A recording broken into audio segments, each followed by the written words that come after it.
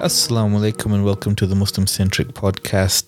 As a conclusion to the other two episodes of our topic on coping with stress and anxiety, this is a question and answer session with Islamic scholar Sheikh Abdulaziz Ahmed and cognitive behavioral therapist Saika Naz.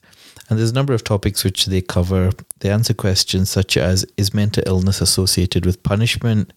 Thinking about the mind, body and soul, the importance of breathing, struggling to implement the CBT model and the value of having a therapist, looking at the spiritual path, connecting knowledge, action and our state, a specific question on obsessive compulsive disorder, OCD, and whether that is due to the shaitan, nafs, or is a coping mechanism.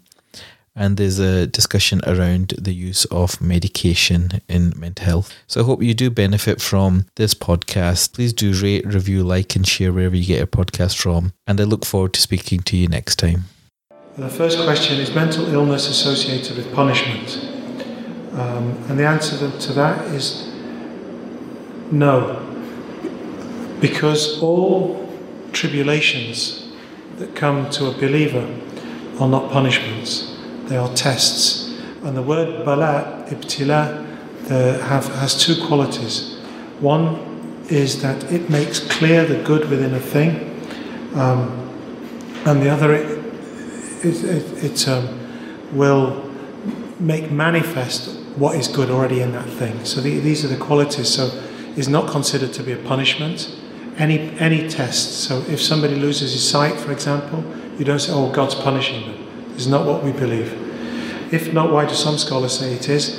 Because they don't understand, and there's no evidence to contradict what I've said. I've heard them talk about the idea of earthly punishment given in this world rather than the hereafter.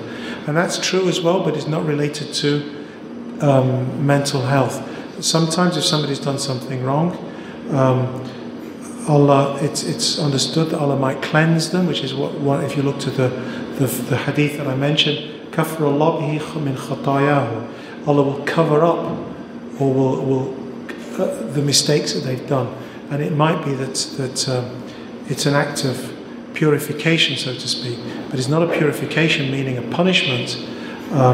So there are elements of those two things which have been misunderstood and explained in a different way, and I think the word punishment, I think, is problematic, and unfortunately, that's one of the things that does cause, I believe, causes mental health problems, because where we are focusing from childhood, you will be punished, you will be punished, you will be punished. There is a burning hellfire.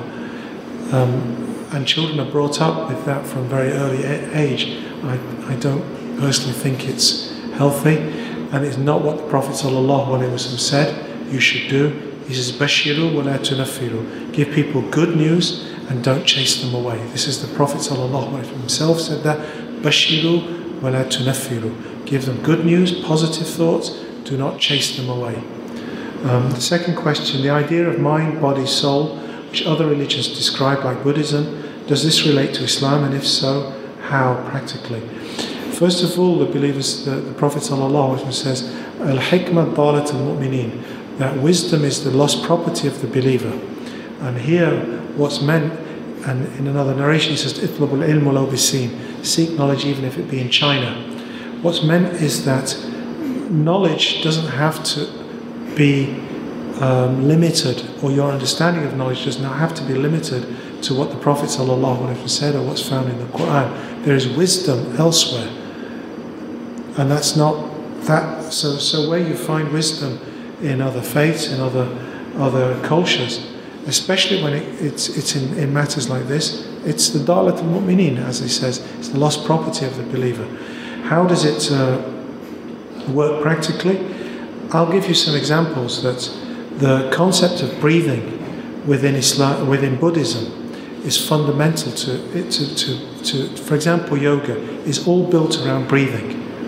However, if you look at one of the great scholars of Islam, Mu'in al-Chisti, and therefore the Chisti tariqah, which interestingly several of our imams in Glasgow follow, it's built around breathing. It's built around understanding how how one controls one's breath, how one uses the breath to focus. And you might have seen people in their dhikr going into a state where they go, La ilaha illallah, La ilaha illallah, and they think, oh, that's this kind of crazy behavior. It's actually focusing on one's breathing and on one's heart. So where you see, for another example of what one of the teachers is where they actually use the name of Allah to focus on the breathing. So they would Allah.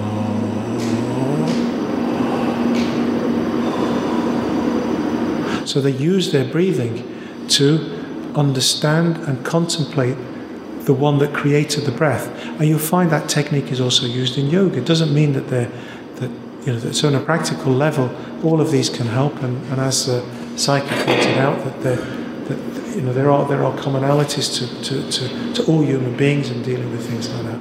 So you're just saying that you understand this, yeah, what the cycle, for example, but you're struggling to implement some of the cognitive work. Well, not just the cognitive, just general. Just implemented some of the practical things. And I guess this is why therapy is really helpful, because you're not expected to do it on your own. You do it alongside somebody, and it's a very collaborative process.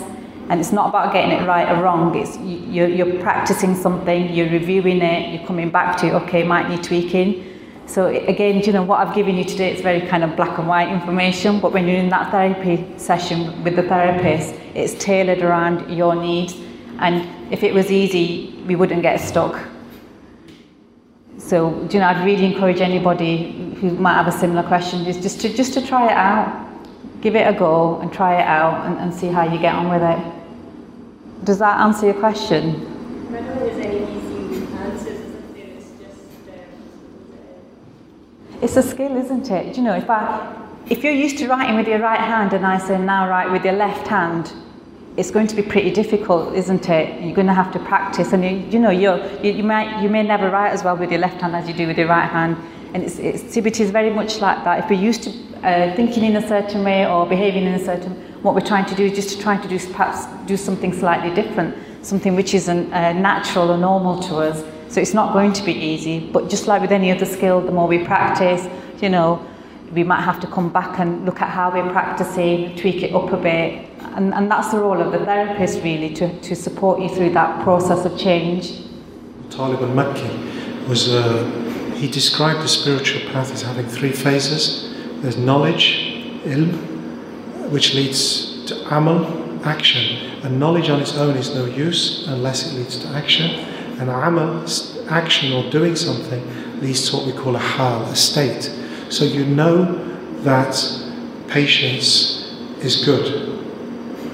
But knowing that doesn't make any difference until you're actually put in a test. And then when you're tested, you become patient and it becomes a state, and then it confirms the knowledge. So this is something that we all have to go through. And a good example is what you were talking about diaries. It's something that I use when I'm coping, especially when I'm facing a difficult situation.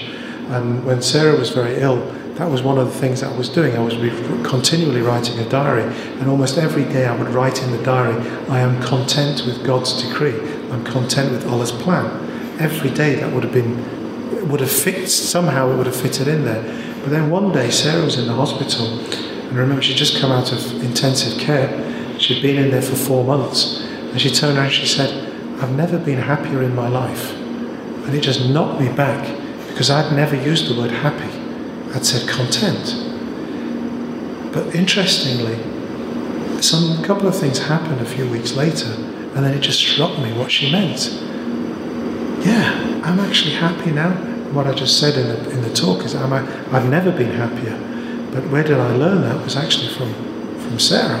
I knew all of that. I'm supposed to be a sheikh and all of that stuff.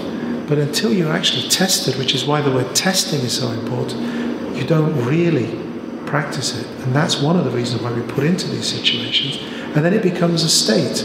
And that's why if I lose my passport, I don't actually...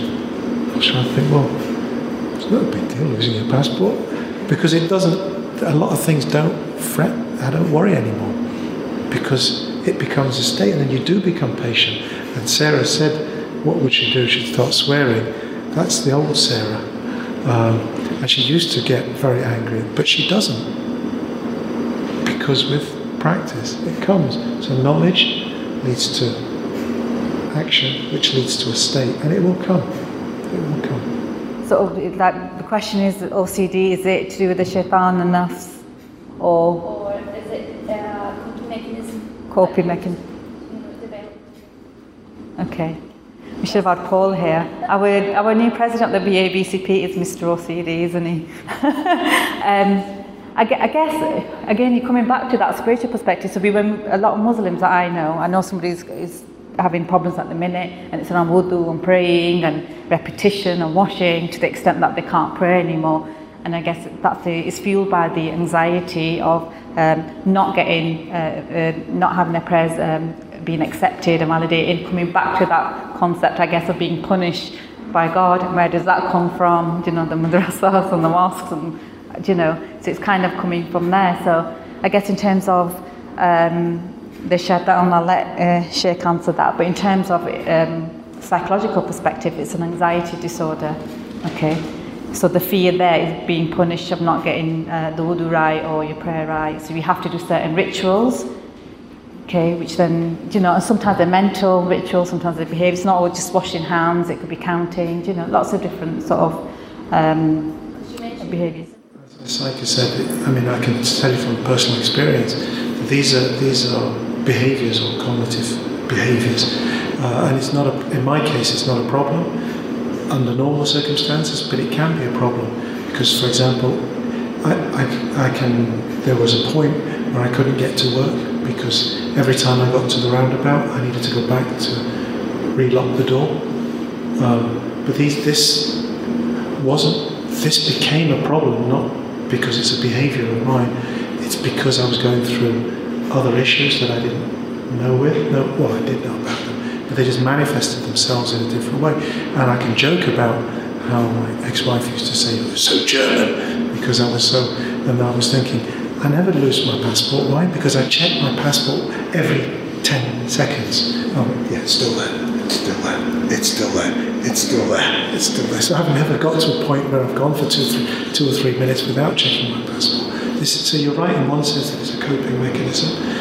As for Shaitan, I wouldn't like to blame him for my behaviour on this occasion, because that's another option that the brothers, will be very aware of. We blame Shaitan for everything and hope that Imam can sort it. You're kind of actually denying your own situation and your own role in this, and I think that's not a positive way to approach this. It's much more positive to look at it as this is a behaviour that can become problematic if it becomes excessive, as it did in my case occasionally, and you need to deal with that. And that, looking at it and trying to deal with it, whatever means it necessary, is what we need to aim for. So the question is about the use of medication and what role it's got to play, and does it have a role? I think it's a really important question in terms of very much what we see within psychiatry is something called the biopsychosocial model, where we understand that there's biological factors that are important in causing mental illness and mental distress, and sometimes that's part of the solution. There can be psychological issues as well. So, for example, if your own experiences about your past, the way you see the world, the way you think about the future, that can have difficulties around that. There can also be social issues as well, in terms of looking at, as the problems of debt, poverty, relationship issues. And so very much this biopsychosocial model we know is a very recognised issue, and I think very much what is recognised even within the Royal College of Psychiatry is something called the spiritual angle. So it's called the biopsychosocial and spiritual angle. So we know that there are spiritual aspects, and very much in terms of mental health issues where it can affect people in very different ways. Each one of these domains, people can sit on different aspects of this on the spectrum, and for some people the biological factors are more important, or psychological, social, but often it's a combination in the spiritual aspect as well. So my response would be, we know that in some cases medication isn't helpful, But in many situations, it's a combination of these type of approaches is what's most useful for people as a holistic approach. Sometimes the things that Psych has talked about in terms of the psychological aspects, what we know is that when you're really depressed or anxious and you're struggling to get out of bed, your concentration's poor, it becomes really difficult to engage with these sort of things, and medication can get you to a level where you're well enough to engage with this sort of therapy. And we know people do a combination of psychological therapies as well as medication do better. And many people where there have been previous past adverse experiences growing up, we know that perhaps medication has a very limited role and is more a psychological approach in terms of understanding issues around the way you've been treated in the past, maybe if bad things have happened in your upbringing, and that can certainly affect you in later life. And a medication or a pill is not going to take that away. But we know that, so it's the key thing about us, I guess, from a scholarly perspective, from a medical perspective, a therapist perspective, is unlocking the combination of these issues for that individual person and trying to help them in these domains. And the final thing I would say about medication is that medication can be seen in two ways. One is that it gets people better, so it treats the acute side of the illness, but also has a preventative role in many illnesses. So it's a prophylactic or a preventative thing. And so when people are on it lifelong or for many years, it's about preventing a relapse of their illness. And very much you could see it as any other sort of chronic health condition. If you've got problems with high blood pressure, you might be on medication for blood pressure for many years to help control it. Or if you have diabetes, you might be on insulin. And so very much thinking about medication, I wouldn't see it as a negative thing, that it's something that is, something that you have to defeat, or, a marker of your progress is you have to come off medication. If it's keeping you well and it's helping you, and it has a preventative role, then, I think staying on it and keeping well is perhaps very important. So I think it's different in different people, but I think medication does have a role in the right type of people and the right sort of illnesses.